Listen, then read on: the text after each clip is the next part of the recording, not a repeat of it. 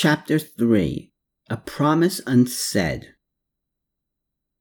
Over the sounds of musical instruments tuning in the courtyard, Hermann stood in front of a mirror on the door in the dimly lit gendarmerie closet while he put on the musty off-black suit Klaus had given him. This was too big.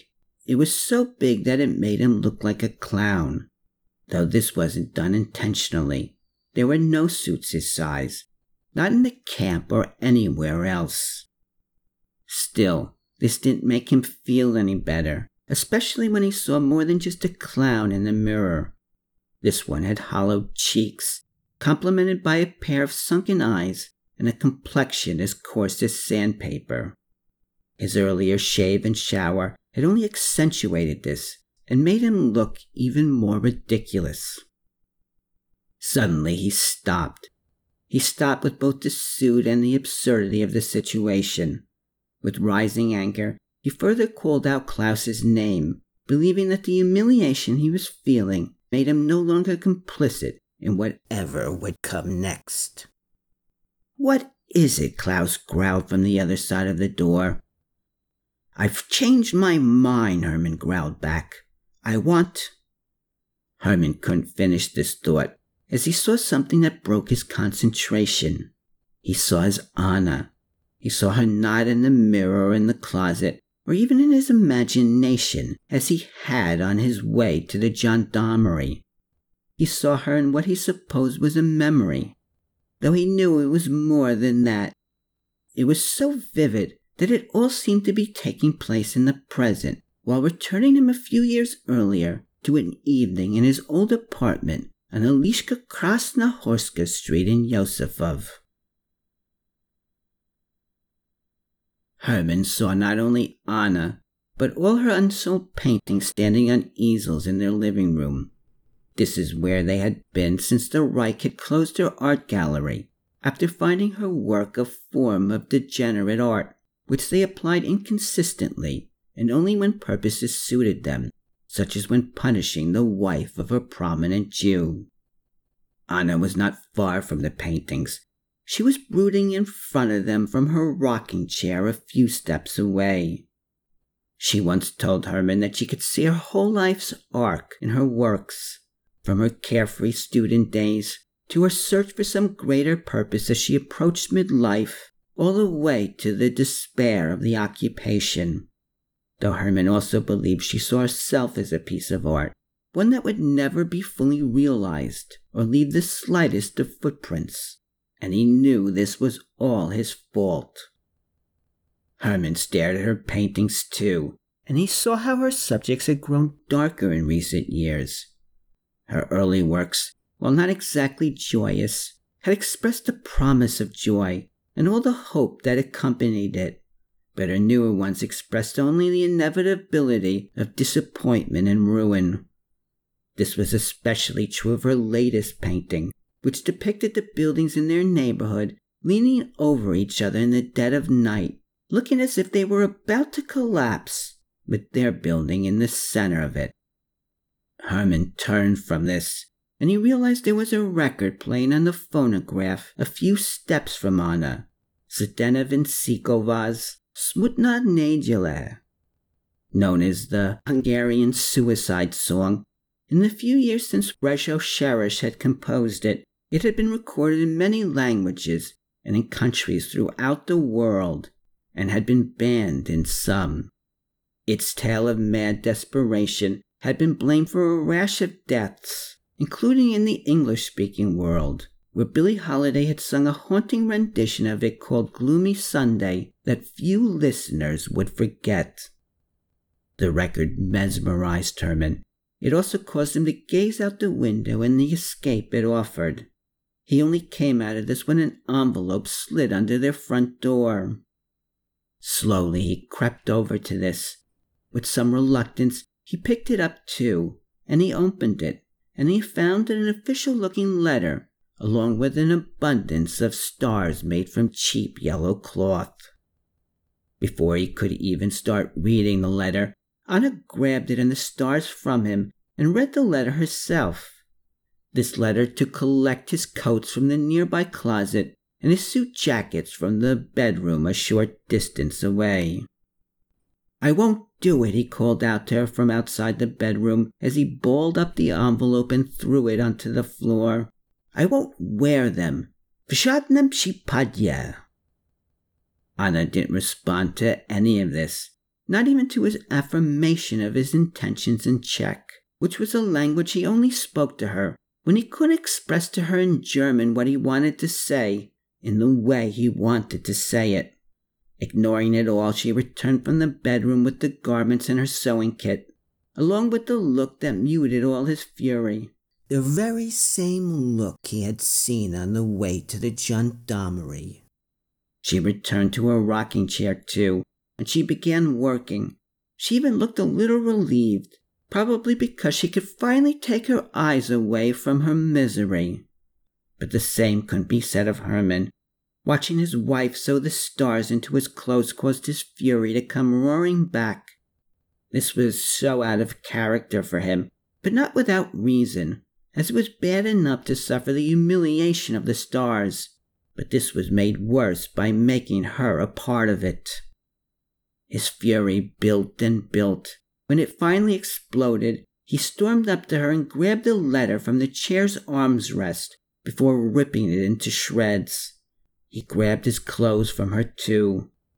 "I'll dare them to shoot me," he snarled. "I'll go down to the street right now and dare them."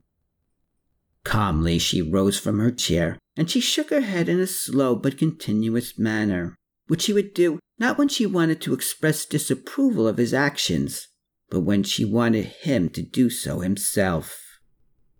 "They're just going to shoot me anyway," he insisted, while wanting to cry but unable to do so. "But not now," she insisted back, before grabbing all the clothes from him. "Until then, there's still now."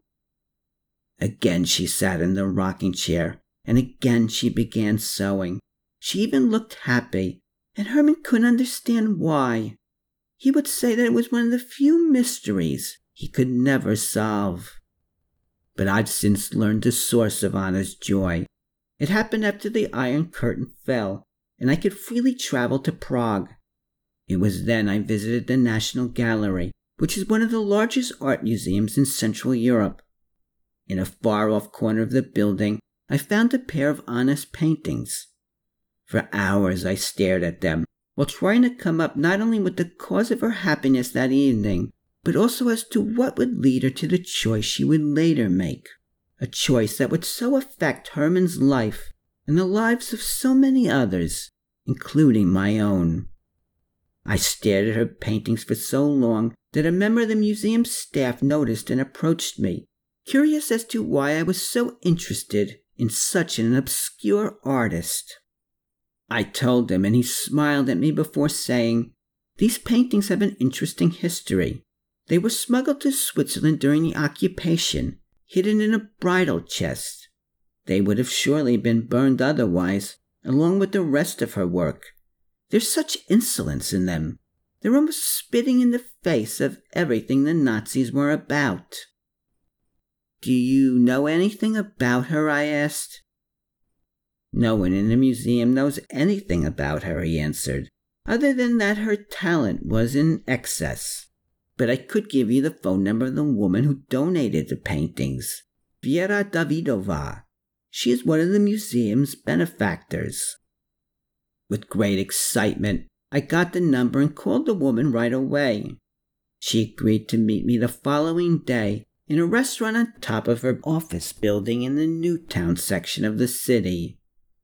The only problem with this meeting was the table there provided a view of the Vltava River that was so stunning that it was difficult for me to concentrate on what Vera had to say, at least until the aging woman murmured, "I knew Anna a little." "You did?" I muttered with lots of surprise. She responded by saying, "My mother was her patron until we had to leave the city." This led me to glance at the woman's forearm, and I saw the same kind of number that had been tattooed on Hermann. "Did you know my grandfather?" I breathlessly asked. "Not really," she answered. "I knew who he was. Everyone at Theresienstadt did. But he mostly kept to himself, understandably, and we never approached him, as my mother didn't want to do anything that would make him relive what had happened to Anna. I'm trying to better understand Anna, I told the woman, and what my grandfather meant to her. She loved him very much, the woman told me back. Whenever she visited us, she talked more about him than she did of herself or her work. It was almost as if he were her work, and maybe he was. It's because of this I think Anna was happy that evening in their apartment. I think she saw that her life's arc wasn't in her paintings after all. They were nothing but representations of it, while the real thing was found in the man who had been standing beside her through all of it. It was through him that her life had been realized, and she must have felt that she'd always feel this way as long as he continued to stand beside her. What she told Hermann next only strengthens my belief.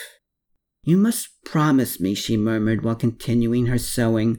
"You must promise that no matter how impossible everything may seem, you'll always wait through whatever now you have left, even if it's to last only seconds more." "I won't," he uttered. But Anna just smiled again, and this time Hermann knew why. It was because she had heard the promise in his voice, and she knew he had heard it as well. "You've changed your mind about what?" Klaus snarled from the other side of the gendarmerie closet door. "Don't think I'm enjoying this any more than you are, and I could end it at any time. Just say the word." With the closet and the mirror and all his current reality returning, Hermann desperately wanted to say this word. He even opened his mouth. But just because he had returned to the present didn't mean that Anna had gone or that his memory of her had left him. They were still with him, and so was the promise he had made to her. Only hours earlier, when he agreed to Klaus's demands, he thought that he could still change his mind. He thought he could do so at any time he found some reasonable excuse. But he saw now that this was nothing but a lie. He saw now that he could have no complicity in his death, no matter what excuses he made. Anna had seen to this. She had made sure that he would live for as long as he could. He would even pursue the murderer of Nazis if it meant living for a few seconds more. But that didn't mean he had to like it. So as he reached for the door, he made himself another promise.